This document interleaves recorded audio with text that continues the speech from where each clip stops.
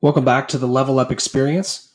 This podcast is a previously recorded live stream panel from the GamerJive Esports and Gaming Virtual Career Fest. The panel is entitled Esports Post-COVID, How Does It Look? The panelists were Chris Smith, founder of Big Esports, Jake Zinn, founder of Esports Supply, Brett Diamond, the COO at Wise Ventures and Minnesota Rocker, Eric Alexander, founder of Aerosports, and Marcus Howard, the founder of Project NQ. Some of the topics we discuss range from the CDL pivot from in-person to online competitions. Is esports only segmented toward pro competition play? Have endemic and non-endemic brands been more involved in esports over the last few months? Does the value of virtual events exceed live events when measuring engagement metrics? Thanks again to all the panelists for taking the time. I really enjoyed moderating the panel and I hope you enjoy the podcast. The way I want to start is in order here. So I'm going to start with Jake and work our way down. I'd like for you guys to tell a bit about yourselves, take about 2 or 3 minutes about how you're involved in the esports space and a little bit about your story of how you've gotten into the industry. Yeah, sure. I'll kick things off. I appreciate you, Chris, for having us all on today. It's a great panel. A couple of friends in this group, a couple of new faces. Appreciate everybody coming together. My name is Jake Zinn. I'm a co-founder and vice president of business development for Esports Supply. We'd like to integrate technology and professional design services to make creating custom esport experiences as simple as possible. My journey in really the gaming starts at a very young age. Some of my earliest memories of my mom were watching her play Zelda. Always grew up a console kid. Grew up, have a couple of sons myself that are pretty good at gaming. It's definitely a way for us to stay connected.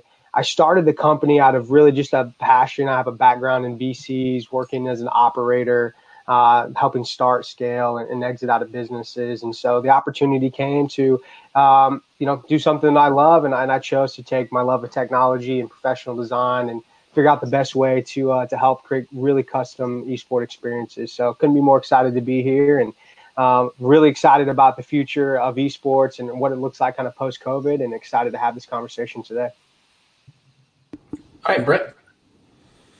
Yeah, thanks. Brett Diamond with Minnesota Rocker, COO. We're a team in the Call of Duty League.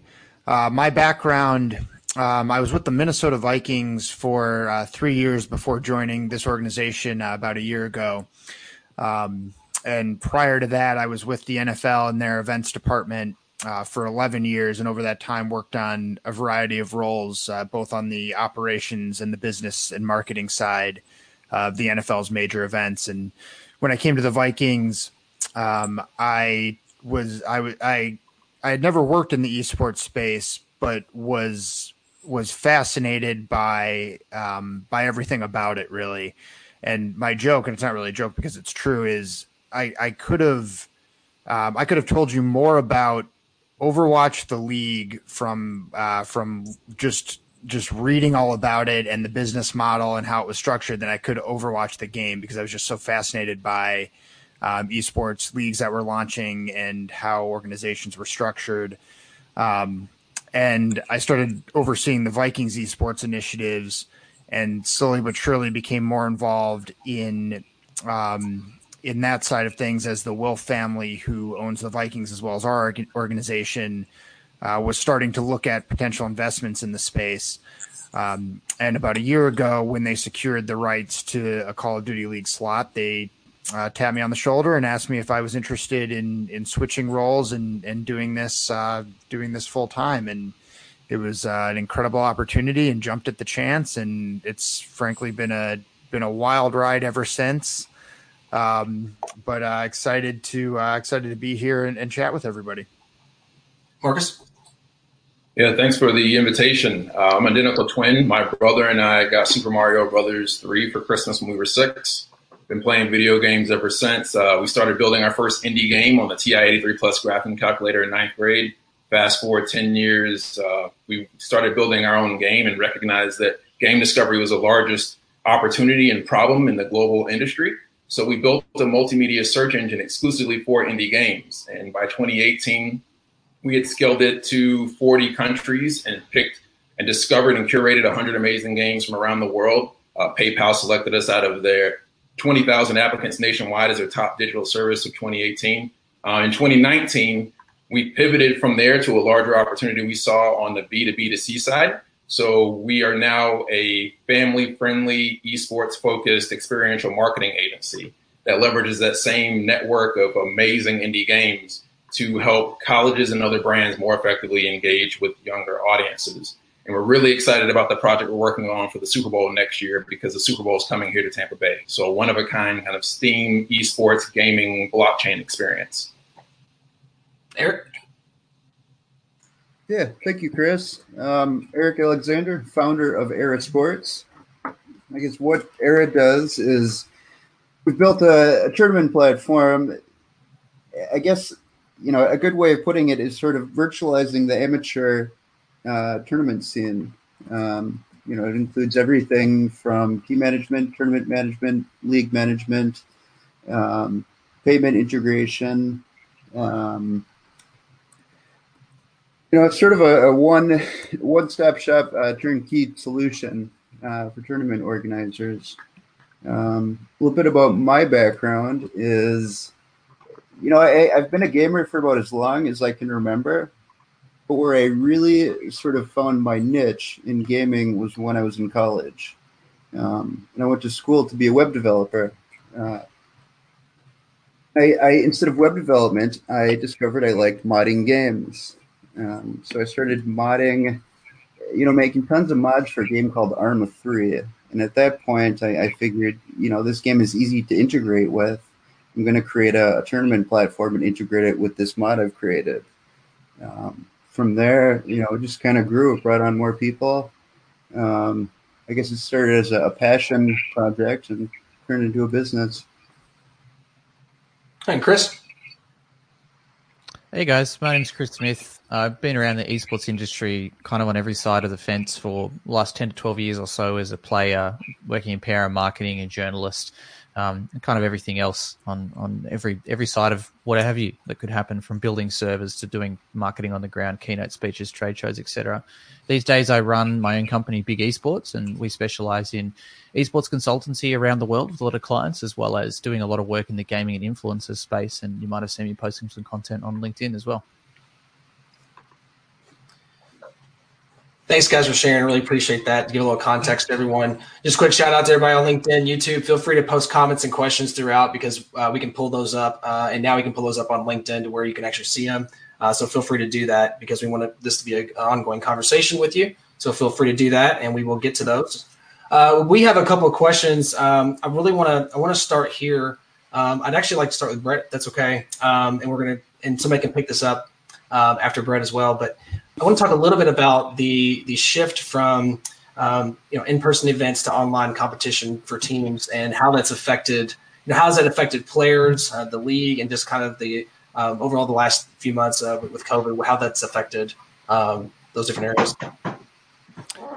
Yeah, thanks, Chris. It's interesting because when I think back to the conversations that we were having as an organization and with the leadership at CDL and Activision, we started talking about potential contingency plans back in late February, and I imagine the league level they were talking about them even before that.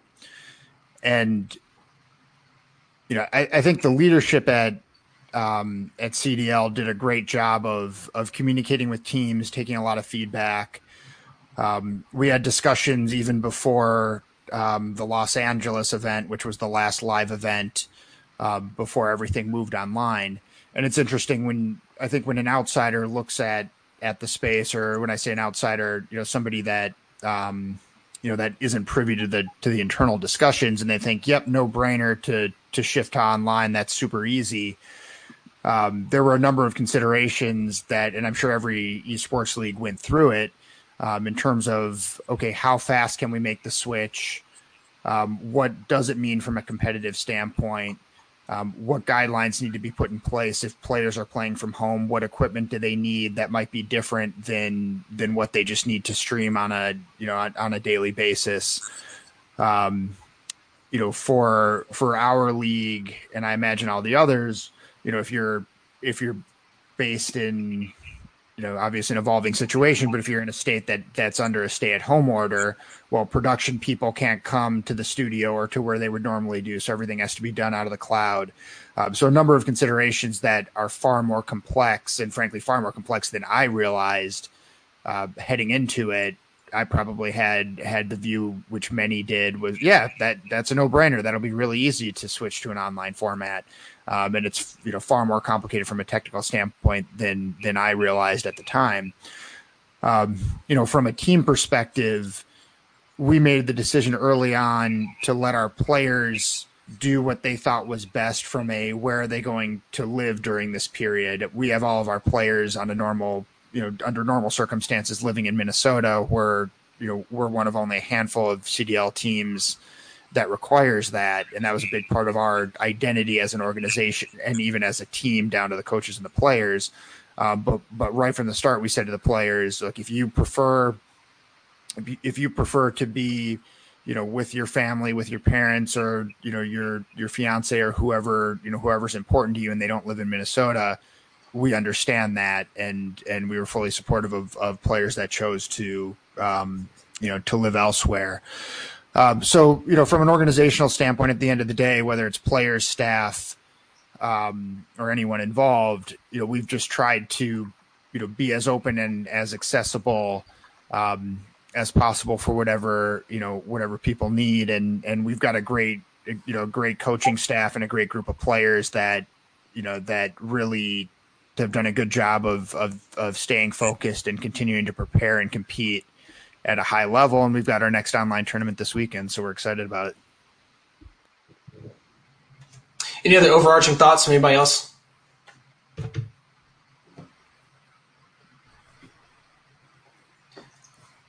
So, Chris, I guess maybe as an ex-player, maybe put yourself in the shoes of players on Rocker, and what's going through your mind when potentially you'd have to go through something like this as a former CSGO player?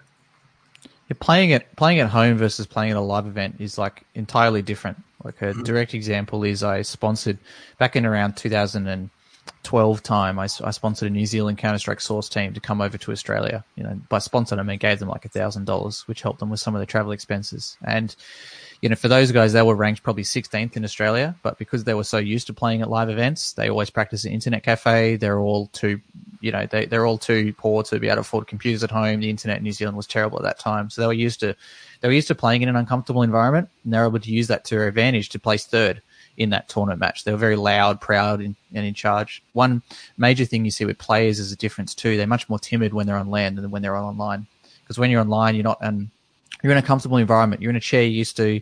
You're using even a table that's the right height that you're used to, the same monitor. You're much more comfortable, but you need to get used to being uncomfortable in an uncomfortable environment. So for me as a player, that's why I started running live events and playing in them at the same time, because in CSGO, no one was doing that. So I thought, well, hey, if I want some live experience to be able to play internationally eventually, I need to be able to do that. So it's going to be interesting to see the difference in performance and potential difference in performance, especially with rookies who aren't used to playing live in front of a crowd, aren't used to that uncomfortable zone. And I was definitely not good at it at all. A thing that really messed me up was different, and you would never think about this, but something that messed me up a lot was different heights of desks. That really messed with me, not being able to be perfectly comfortable. Because if you look at a lot of the StarCraft 2 players in the GSL in Korea, you will literally see them bust out the ruler to set up their exact setup. They'll have the keyboard, the mouse pad. The mouse will be a certain amount of centimeters away from the ruler. And it's kind of similar when you're setting your sensitivity in Counter-Strike. You need to know that you've got a 30 centimeter 180, which is about what I have, about a 27 centimeter 180 in Counter-Strike and things like that too. So you need to get really familiar with those things. And it can be hard when you're not used to playing from those live events. So we might see some slight differences in gameplay from people who aren't feeling the pressure as much playing from home. I actually have a question for Brett. Now that you guys are in the swing of running these online tournaments and on this online platform, have you guys seen a difference between like fan engagements or, I guess from a C-suite perspective, what's been the impact there? Yeah, so far the viewer numbers have been pretty similar to what we saw before we were online.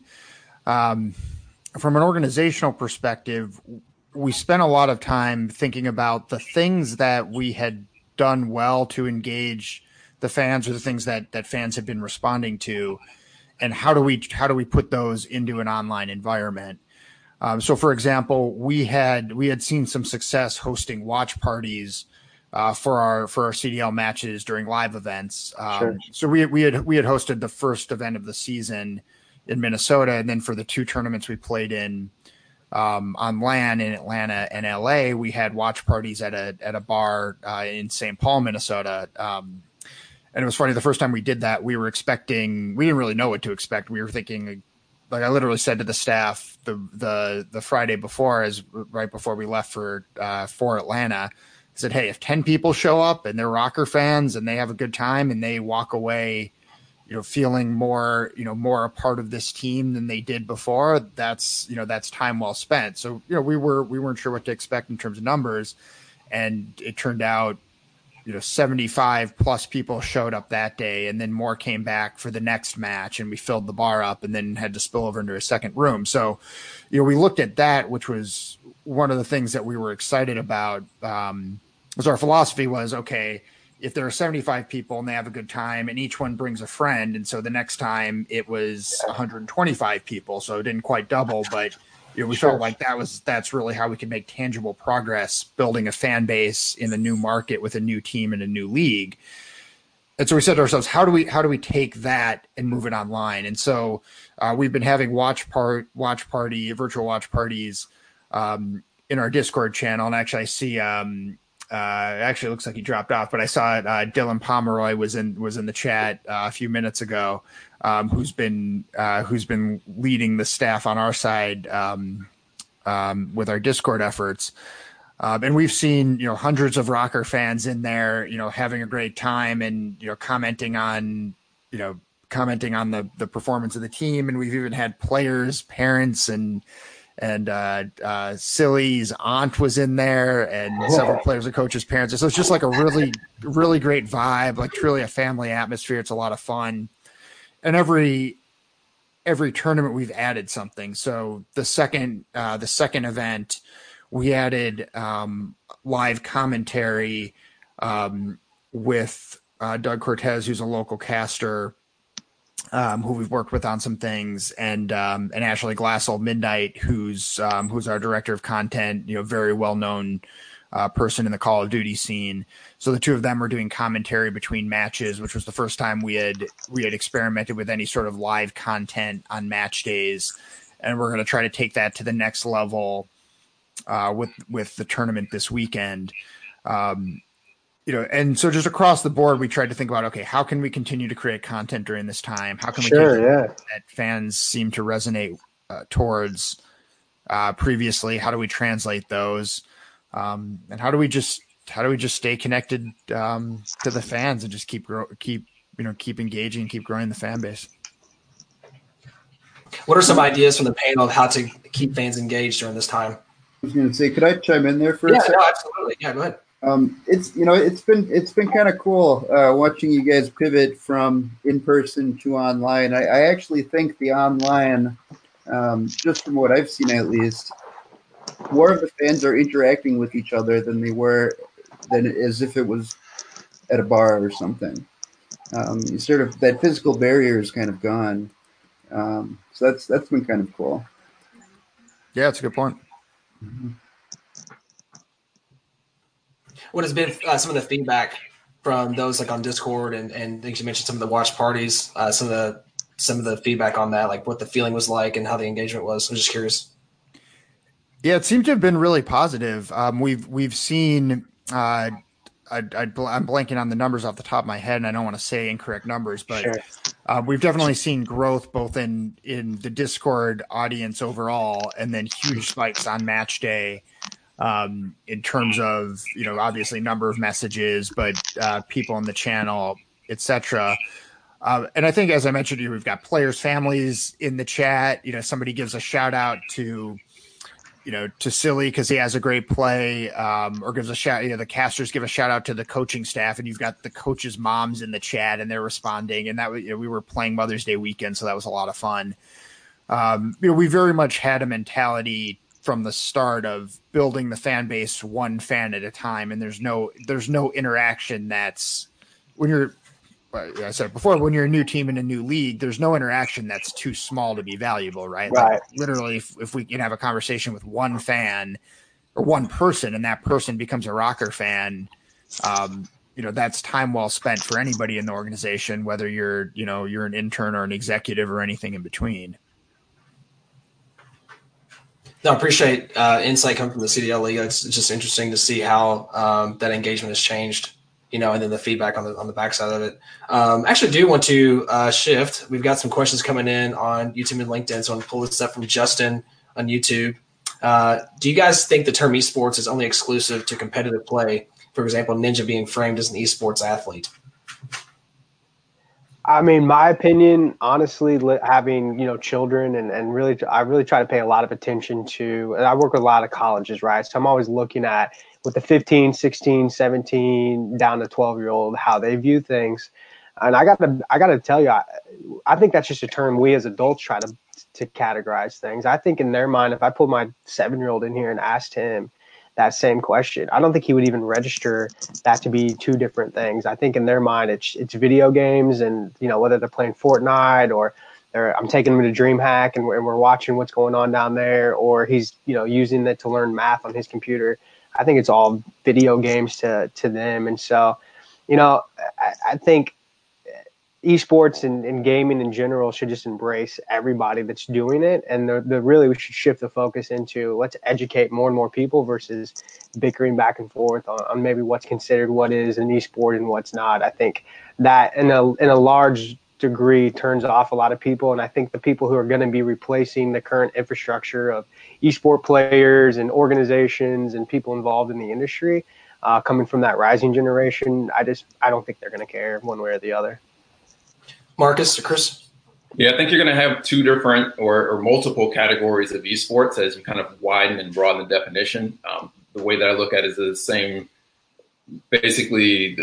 frame as the difference between a varsity basketball team, right, which may have 15 to 20 people on the team, and then the number of people who can play a pickup game of basketball, right? That's hundreds, if not thousands of people. So I think you'll have layers there where you have professional play, professional broadcasted play, and then the same version of that at the collegiate level. But then this more recreational intramural experience where more people can be introduced into esports. And that's where you start to see it expand into mobile and maybe older demographics and younger demographics, where it's not just that core like 16 to 24 demographic. Yeah, I thought Justin would ask this question because we talked about it just before we went live. And I was talking about like the difference between gaming and esports and how I've just kind of given up really on trying to put solid definitions because the lines are too blurry. And I think I've talked about in content a few times is that, if you ask a lot of hardcore esports people, they'd say, no, like no way there could be a possibility that Ninja's an esports athlete, he's not a pro. But then you could say, well, he competes in tournaments in the past. He's won money in Apex Legends and Fortnite, competing against other people who are pros and aren't pros. So does that mean that, he's an esports athlete? Probably. But I think ultimately it was a really good reply from Jake. I like that. I'm going to steal that and use that for sure. Because it's like, what does the audience think? And I've talked about this in content before. I tried to get more and more players onto my podcast because I feel like all the time we as esports professionals and business people talk about what's best for the players without actually asking them. Without saying to them, like, guys, do you actually like the things that we're developing? Do you like these league structures that we're creating? And talking to the kids as well, saying like, what do you care about? Do they care about a franchise league with a set salary? Or do they care about Fortnite where it's a free for all and it's just chaos? Like, yeah, just talking to the up and comers about what they exactly want. And obviously we need to help guide with some skills and experience that we have in the business realm. But yeah, I think it's important to lean on them a little bit more for their opinions. Yeah, I agree with both of you guys. And Marcus's point is really good. And to expand on it a little bit. So so we're a team in the CDL, right? And if you have an enormous number of people obviously playing Call of Duty and right now playing Warzone specifically, if somebody like Ninja or somebody else who's a streamer that that penetrates the consciousness of somebody that isn't aware, isn't a fan of the CDL, like if they see Ninja streaming Warzone And that starts them down the funnel where, now maybe they're consuming more Warzone content, and then they come across a Rocker player or any player in the CDL that's streaming Warzone. And now suddenly we're pulling people in to potentially become fans of our league and our team. So it's, whether they're considered to be an esports athlete or not, it's all part of this, part of the ecosystem, and can all be a positive the way we think about it. I guess you can almost make another parallel to regular sports, or stick and ball. So I was a ski racer when I was younger. I don't race anymore, but I still ski. It's still who you are. Yeah. Yeah, I'm not actually competing, but I'm still doing the sport. Yeah, and it's sort of a tale as old as time in traditional sports where, okay, our golfers athletes, our NASCAR drivers athletes, right? It's it's always a fun topic for fans to debate of where you draw that line. Yeah, so Robert says an esport is a competitive game designed purely for competition, like Valorant. That's from LinkedIn. And talking about Ninja, Robert also ended up saying he also owns teams, which is also supporting up and coming gamers. So lifestyle, the lines have really been blurred between esports and gaming, and it is difficult to be able to have two definitions for the two and separate them out. So I always think it's an interesting conversation around that. I do want to grab another one, and then we've got a couple other questions. Do you feel that the pandemic creating a lack of physical sports is helping esports popularity? Absolutely. Did you expect more coverage from media such as ESPN due to there being limited sports to cover? Yeah, I'll take, because I have some thoughts to share on this. It's kind of a world we've been living in recently. Yes, right. I think you see probably more and more people of means that invest in esports right now at home for the first time. Like, what is my kid doing all day? What is he is on this? And then they go to turn on ESPN or they go to look for sports, and that's missing.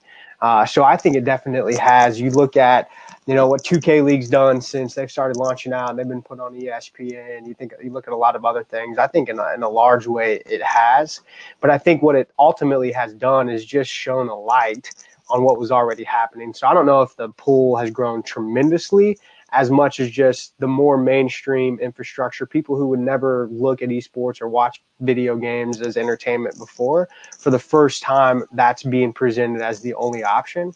And I think they're just waking up to the fact like, wow, this is really cool. I get this. I understand this. And then, you can probably look at the numbers. Chris would probably know more than I would, but looking at the numbers of, amount of video game revenue, the new consoles, like we're in the supply business, right? So we're always out there trying to sell PCs and consoles and stuff like that. And if you look at the supply chain and the amount of that stuff that's just been cleared out at places like Best Buy and Micro Center and stuff like that, I mean, it's a no-brainer that COVID has absolutely put a bigger light on esports and definitely has grown just gaming overall, I think, not only from a player and investor pool, but just from the average casual fan. I think to Brett's point, are starting to enter into that top of that funnel as they're still at home consuming, I would argue, probably more content than they were before. They don't have their commutes. They're not as busy at work. And with that really dominating what content is right now, I think it's a no-brainer that this has been a positive for the industry and really just gaming in general.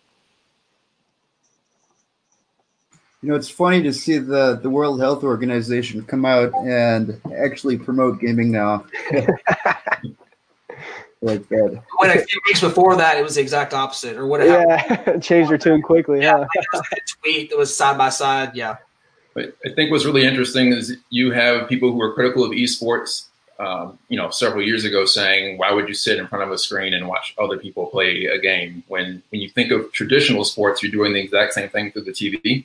So to see esports now on TV, you can help bridge that gap for people who didn't quite understand what was happening. I was on a Zoom call real quick. I was on a Zoom call 2 weeks ago, and they said, why would people watch other people play games? I said, you watch people cook. Yeah, exactly. That's a lot. And they stopped. They laughed. They all laughed. They're like, oh. And they're like, yeah, that's all I had to say. Like they I am definitely going to use that one. That is really good. they call it out, you know, it's mainstream, you know, laggards or whatever. And they're just like, oh, and they literally out loud just kind of like, you know, had the idea bubble. So anyway, I thought And to that same point, you know, cooking shows, because I've been watching a lot of Netflix lately, have gone like extreme production that look pretty much like, you know, what you would expect at major, you know, like going to see rock at CDL. I mean, it's big stage, big production, live audiences. So yeah, that's a perfect example.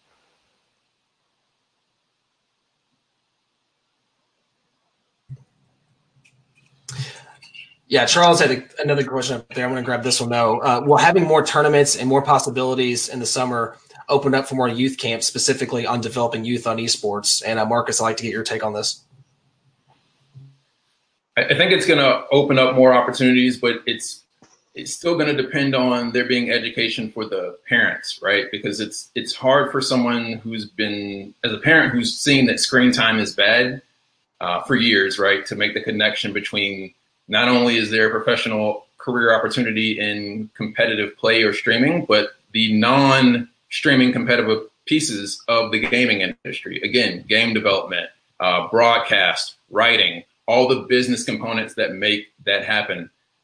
So I think it will open up the demand, but the education has to be there because you still have that barrier of that negative, the stigma associated with esports and gaming. That stigma, and especially when you can I comment on that? Absolutely, yeah. Anybody jump in? Absolutely. Cool. So it's it's been interesting, at least watching locally, sort of that stigma. I don't want to say melt away, but slowly get chiseled away over time. And I think one reason why that's happening is parents are watching their kids. They're seeing that, they're communicating, they're talking like a real sport. Like there's strategy, they have to plan, they have a coach. Just seeing what's going on sort of legitimizes it. And right now, obviously, we're front and center. That's a great point. That's a good point. I should mention something, though. There are some, for instance, there's one, I guess, one high school locally here that it's either hit or miss whether high schools want to support it or not. And if they don't support it, what do? We have one here that went out and started a nonprofit club. It makes me wonder what that'll look like in 2 years. Will the school want the club back at the school, or will the nonprofit still function as the school's club? What are y'all's thoughts on that? Anybody else have thoughts on what that might look like? I think, to his point, I think the school probably want to take that back in, right? I think we've got, if you look at just the data around youth participation in sports, it's on the decline. At the same time, the cost has been rising. And I think a lot of parents are taking that into an account, also into Marcus's point around screen time. Directly to Charles' question, I don't know if it's this summer. Quite honestly, most of the, I've been on a lot of calls with colleges and high schools kind of around the country. Most aren't even sure they're going to be open at this point. So I'm not sure about this summer, but the concept of summer camps, like absolutely. And I think if people could figure out how to do that in an online way and get that out and promoted, I think, I know a lot of school districts where I live right now, there's no summer school, right? And we just got off of homeschool. And so some of us are now having to go back into the office. And so something like a summer camp that maybe it lives at home and my kid's connected for 4 or 5 hours a day, an esport camp for sure. But I think getting people into a physical space in the next 6 to 12 months is honestly going to be pretty difficult. Yeah, I'll take it in a slightly different direction, even thinking beyond the summer. So, let's fast forward to the fall, and there's discussions about schools potentially being 2 days a week or 3 days a week or something like that. And ultimately, so you think about the parent side of it, and if you're a parent, and I say this as a parent that has 3 kids under 5 years old, right, and 2 work, and both my wife and I working full time, like the need for kids to find things to do and be productive with their time will just continue to grow the longer as a society we are from, going back to, business as usual. Right. And so I could foresee a situation come the fall where if kids are in school 2 days a week, the other 3 days of the week, there will be something to fill that gap. And anytime there's a need, somebody will find a solution for it, right?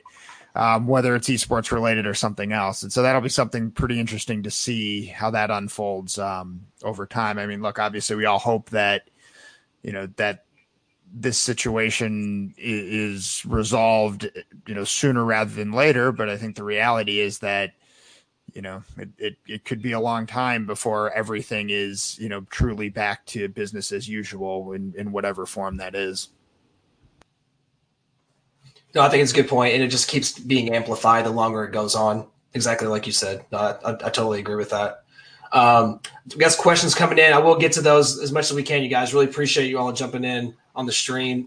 Chris, I wanted to shift to you. I wanted to talk about this because we had an investing in esports panel 2 panels ago, and we talked about obviously, traditional sports went to zero, and that whole conversation of then the attention come to esports. So how has the conversations been the last couple of months with brands, endemic, non-endemic, and how has that kind of evolved over the last few months compared to maybe a couple of quarters ago about how to get involved, how they're wanting to get involved in esports, and just how those conversations have changed?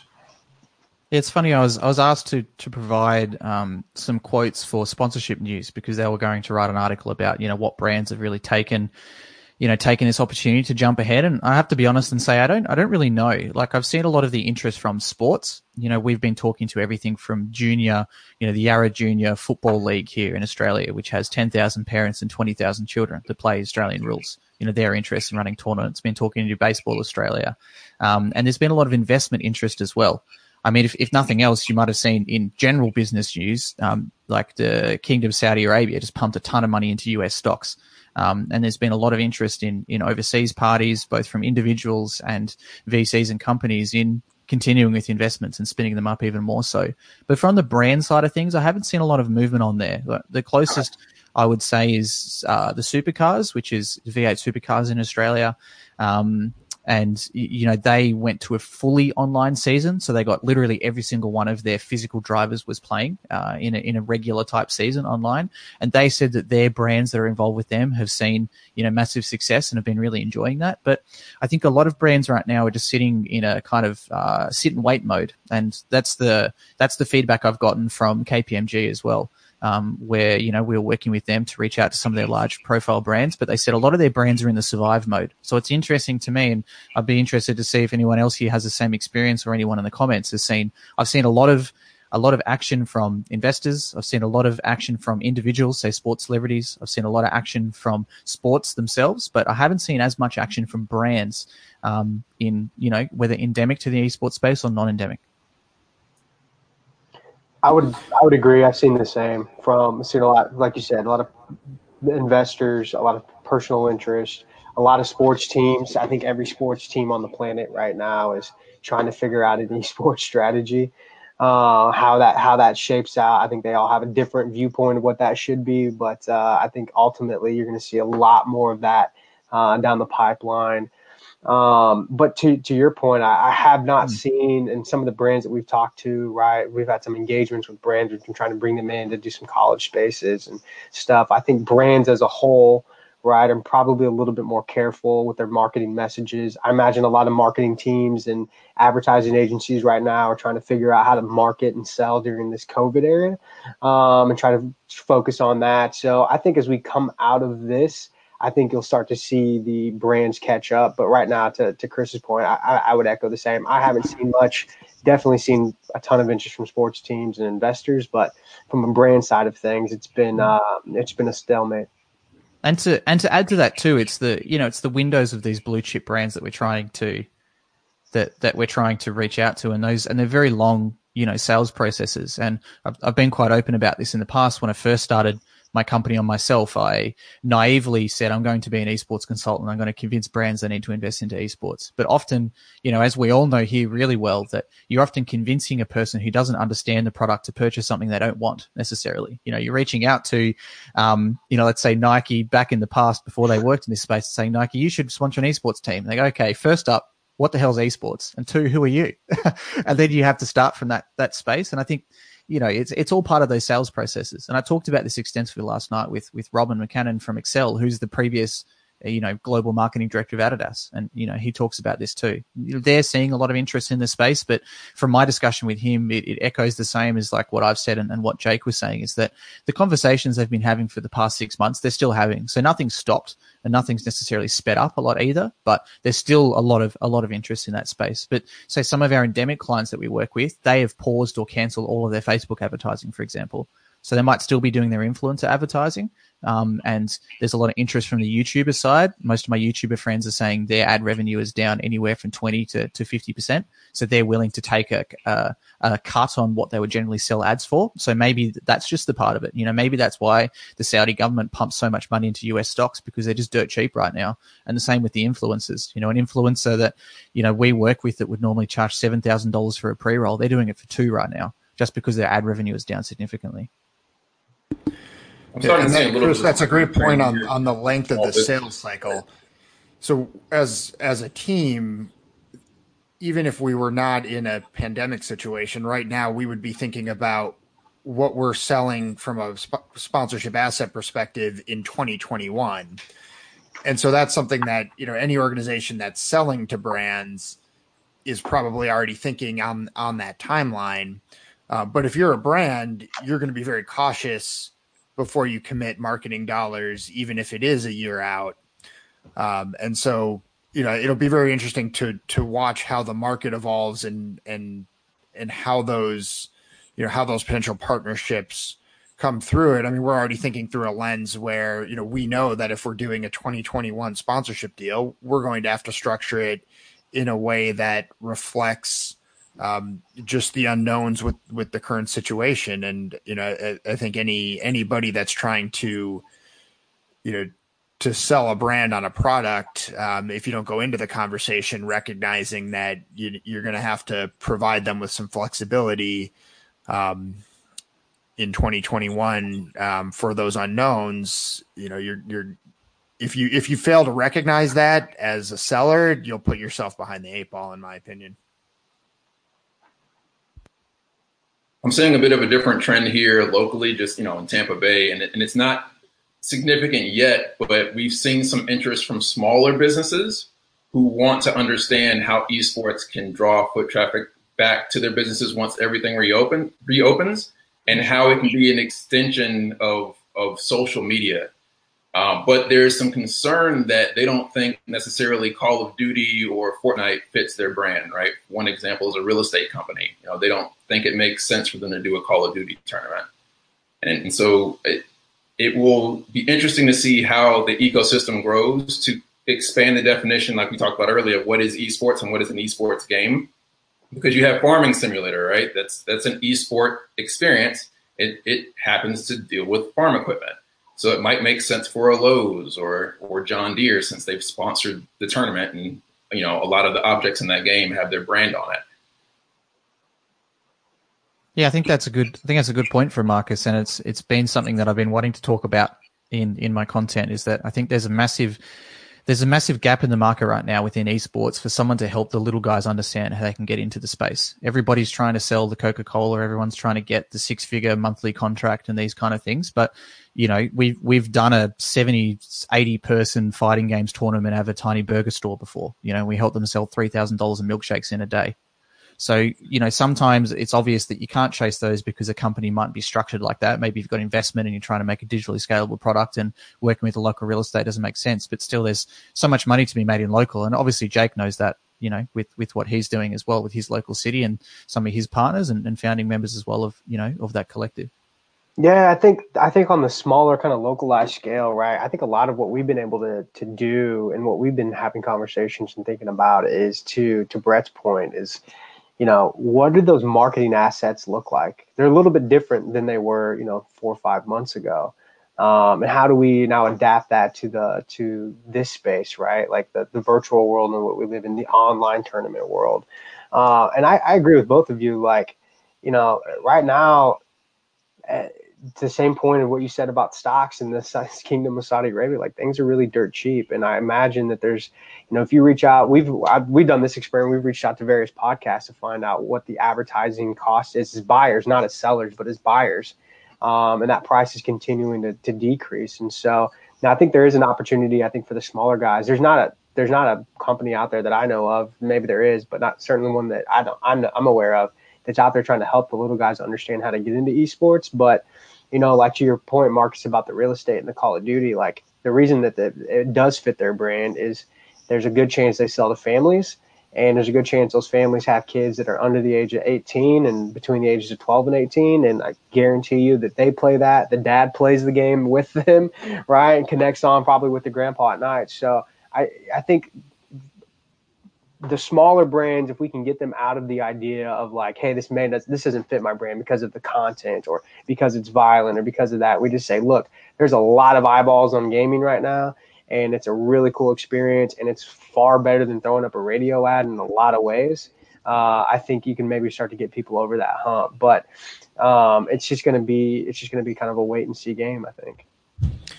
Yeah, and one of the things that'll be interesting to watch over the course of the next few months is what the traditional sports leagues do will have a trickle down effect from a sponsorship perspective across every industry.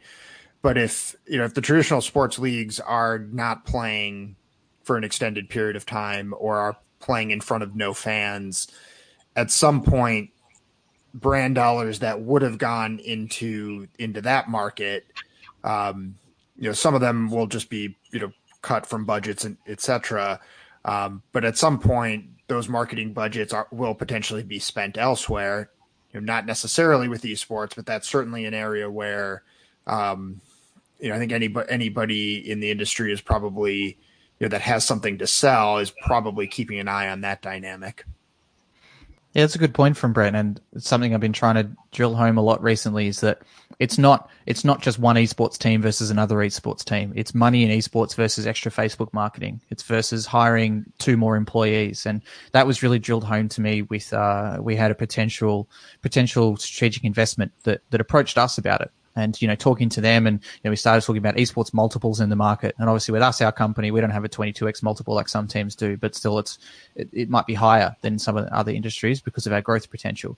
But, their explanation to me was we're not looking at you versus an esports team versus an esports league to invest in. We're looking at you versus a mining company versus a Facebook marketing agency versus, a pizzeria chain. So I think it's important to understand that too in esports when you're trying to sell, because I think a lot of people say, what's $60,000 to McDonald's? They can throw me that for an esports team. It means nothing. But well, yeah, $60,000 is a full-time employee that could make someone's life much easier, or that could potentially make McDonald's $1 million a year just by hiring a $60,000 social media employee that knows what they're doing. It's a great point. Yeah, that is a great point. And one of the first things that that we try to understand when we're talking to a potential partner, to the extent that they'll be transparent about it, is getting a sense of where does the budget come from, right? Does it sit in a broad marketing budget? Does it sit, in something more specific, and helping to understand at a micro level what might be driving the decision makers is something that you can't always figure that out. And it sort of depends on how open a conversation somebody's willing to have with you about how that works. But when you can figure it out, it's usually pretty insightful. Brett, I have a question for you on that. Like the brands that have engaged with you today and put sponsorship dollars in today, like I guess what are they hoping to get out of it, or why are they just? Is it because it's esports and it's just part of their portfolio, or is it a marketing budget, or are they really wanting to target and get something out of it? Yeah, I would say it's a combination of things. At the end of the day, they all want to make sure that they're seeing some sort of ROI at the end of the day. But it varies, right? And sure, some of them are looking to stating the obvious here, but obviously reaching a little bit younger of a demographic. we've definitely done some deals with potential partners that are a little bit smaller dollar value wise, because we recognize that they are new to the esports space, that that they're looking to get their feet wet, and that they're not going to do that with a 6-figure spend. And to give you an example, there was a point where we were looking at we were talking to two different brands ahead of launch weekend, Call of Duty League launch weekend, and both of them we had been targeting for significant, jersey patch and a ton of social and digital content, etc. Neither of them were interested in that big of a partnership, and both of them wanted to do, a modest dollar value wise to again get their feet wet. And with one of the brands, we felt like it did not make sense to take that step because they were a brand that knew the esports space, was very familiar with it, didn't need sort of that training wheels approach. And then there was another brand that this was going to be their first esports partnership, and there was no question in our mind that strategically it was the right move to work with them, even if we were essentially discounting what we were selling by a fair amount. So it's a little bit different in every case. But in all cases, we look at it as, these are long-term conversations that we're having. And if we meet with somebody from a brand that's not ready to spend in esports today, that doesn't mean that they won't be ready to spend a year from now or 2 or 3 years from now. And so that's really the outlook that we take into those conversations. It's a lot of education, and it might truly be a 3 to 5 year sales cycle with sales cycle with some of these major brands. No, that makes sense. I want to. There's a couple of questions I want to pull up here. These will be kind of rapid fire from different different parts of the space, but I want to try to pull these up here and get these answered. Thanks for jumping in on stream, guys, and putting these questions in there. So Peter's asking, does the value of virtual events exceed live events when measuring engagement metrics? Yeah, I could take a quick crack at that. I mean, it really depends on what assets your organization controls. So as an example, one of the things I think the CDL has done a great job of is making more assets available in the broadcast to their teams that in the previous pre-COVID were exclusive to the league to sell those assets. But recognizing now that teams have make goods that they need to accomplish with partners, CDL has made more opportunities to give brands brands partnered with the local teams in the broadcast. So, we could certainly argue that we're hosting the online home series, not this weekend, but 2 weekends from now. And just from, without looking at the numbers instinctively, I would say that we probably can create far more impressions and, hard data metrics than we could if we were hosting the live event itself. Now, on the other hand, hosting a live event is a much more rich experience. So you have to work a little bit harder to create that digitally in some cases. And that's what we've been trying to do with those watch parties that we talked about earlier. I'll say, what are your thoughts then? The follow-up is running virtual events alongside of the live event itself as a kind of an experience, potentially doing both and having both alongside. Yeah, absolutely. I mean, we haven't talked about it as an organization, but there's no question in my mind that a year from now, we would be continuing some version of our Discord watch parties alongside, watch parties back in, in bars or establishments. So yeah, I think the necessity is the mother of invention, right? And there are 100% things that we're doing right now that we think could be successful when we're back to business as usual, whenever that is.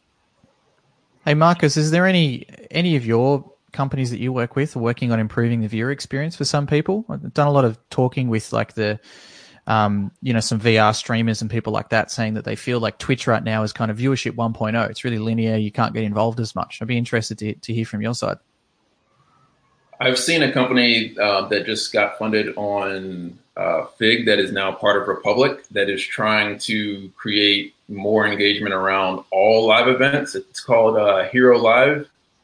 I don't work with them directly, but I've had some conversations with their CEO, and I think we're starting to see more of that. There's another company I know of that's trying to create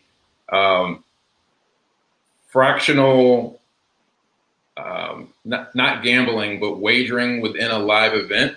So instead of it being for actual dollars, it's potentially for like 50% off of popcorn, or T-shirt, something of that nature, so that you can create more specific, more granular engagement from moment to moment within a live sports event, which could also translate to esports. Yeah, that makes sense. And I guess another example along that line that I completely forgot about was Unicorn released a bingo product a long time ago when they were working with the Berlin International Gaming team, the Counter-Strike team, where you could, set up a bingo and certain things would happen, an injured defuse or a triple kill or things like that. And they lined up, then you would unlock the possibility to maybe get something in the arena, like you said, half price popcorn, or maybe win a free Razer mouse or some sponsored product.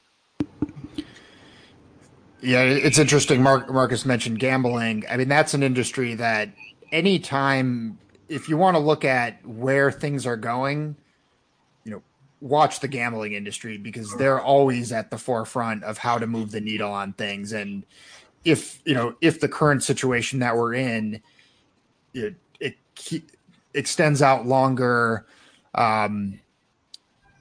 you'll see, you already see the sports books are starting to carry esports, and some of them did already, but you'll continue to see more of that. And that's potentially an area where you could see tremendous growth over time, where, if post COVID, the sports books continue to carry esports events, more people, that'll just continue to deepen the engagement of fans. But even short term, that's something that keep an eye on what the gambling industry does, because they're highly incentivized to be creative in how they do things. And, the marketplace will probably follow in some form. Yeah, some of the architectural partners we've worked with, that's been a big focus of theirs is what are the future of stadiums? What is the future of broadcast, right? And how do we start to use things, like cognitive AI to put into the broadcast and do some predictive analytics? I think 5G will be a huge thing for gambling. You see it now in traditional sports in South Korea, where in their broadcast today on a OTT or third screen, you can actually, do prop betting in real time.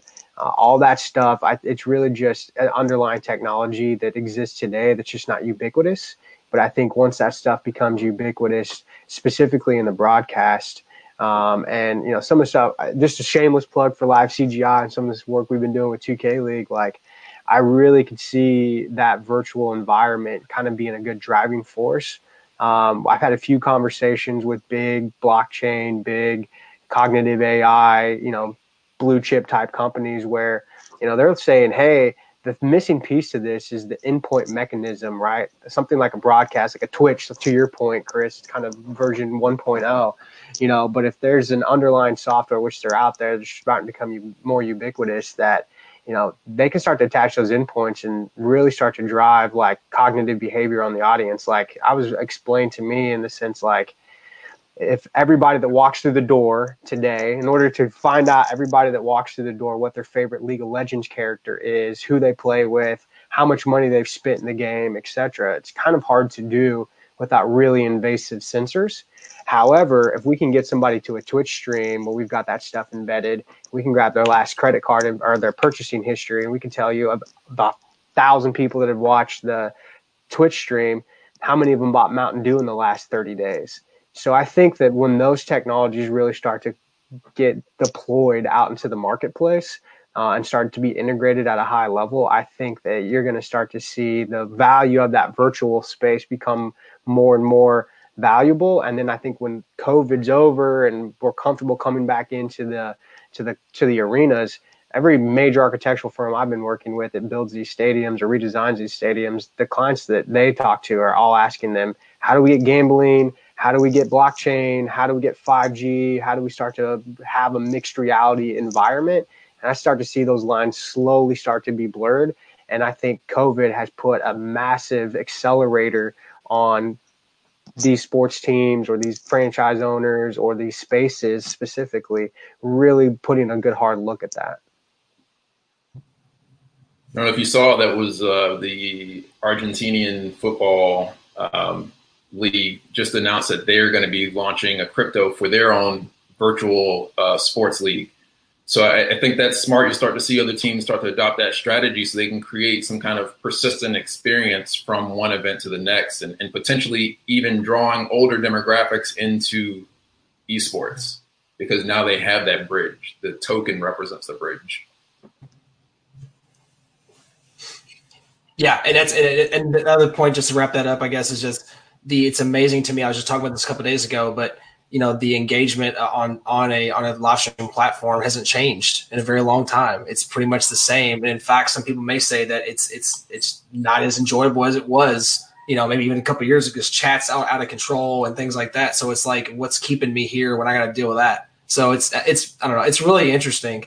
Run, because the 1.0 aspect of it, because I've had that conversation before multiple times. What's 2.0, what's 3.0, what's the next level of engagement for someone to stick around and be at this string? Like, what is it going to take? So, and you're having a convergence of crypto, of all these the gambling space. Actually, I have an online poker background. You're back in the heyday, like 03, 04, and so I'm very intimate, with experience with that. And it's when that's significant momentum that's not here yet, in my opinion, at scale when it comes to esports. So, I'm interested to see how that looks over the next few years. And then casino operators and things like that. I mean, things are just over. I mean, just gone, right? And if you're ignoring what's happening right now, then their companies, they're not adding that extra layer to their operation of business. And a lot aren't paying attention to it. I talked to Ari Fox with CEC a couple of weeks ago, and he said they was having conversations, and that they've been ignoring it. And if you've ignored it and you don't have a digital platform to engage, then that's where you are. Yeah, I'd suggest for anyone to take a look at live.tv. They're working on a lot of things like this with virtual reality broadcasting, kind of mixed reality. Things like in Beat Saber, where members in the chat can type !bomb, it sends a bomb at them in game, where donation of bits change the game to look like a Guitar Hero, kind of power stance thing, where all of the screen is, blown up and there's all exciting stuff and there's a person's name all over the screen and things like that too. And that's where I stole that kind of viewership 1.0 from their founder, AJ or Dr. Doom, as he's known. They're a big believer in trying to work a lot in that space. All right, guys. Well, as far as time, we're actually out of time when it comes to the panel. This was an awesome panel. I want to thank you all for being here. I want to thank everybody in chat for all the questions that you guys put in on YouTube and LinkedIn. I really appreciate you guys taking the time. I do want to take a few minutes, though, to go down the board, starting with Jake. How can people get connected to you? Because they've been really insightful conversations, and hopefully this can drum up some networking as well. Yeah, I mean, LinkedIn's always great. Feel happy to take any connections, field any questions. esportsupply.com is a great way to check out what we do. Also a great way to contact me. So those two places for sure.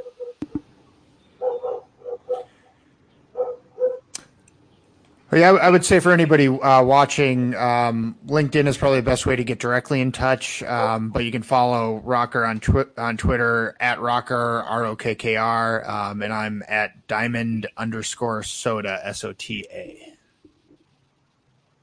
You can reach me too on LinkedIn, Marcus Blockchain Howard. I'm also on Twitter. There are two of me. The two is spelled with the number 2. I guess it's not spelled. It's there are the number 2 and then of me. Eric?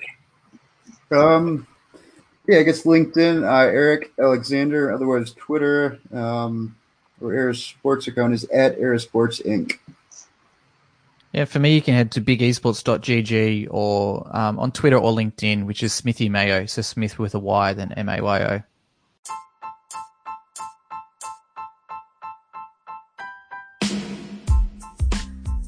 Hey guys, hope you enjoyed the episode. Just want to thank everyone who has done a 5-star rating or review. If you enjoy the content, this is a way to get the word out about the Level Up experience, and I really do appreciate it. A couple things, if you want to get connected outside of the podcast, we do a live stream on YouTube and LinkedIn. So just search Level Up Experience on YouTube to be a part of the live stream there. We also do LinkedIn Live, as mentioned. Search my name, Chris Reed, CRISREED, to get notifications on either platform. Thank you all for all the support, and we'll see you on the next episode.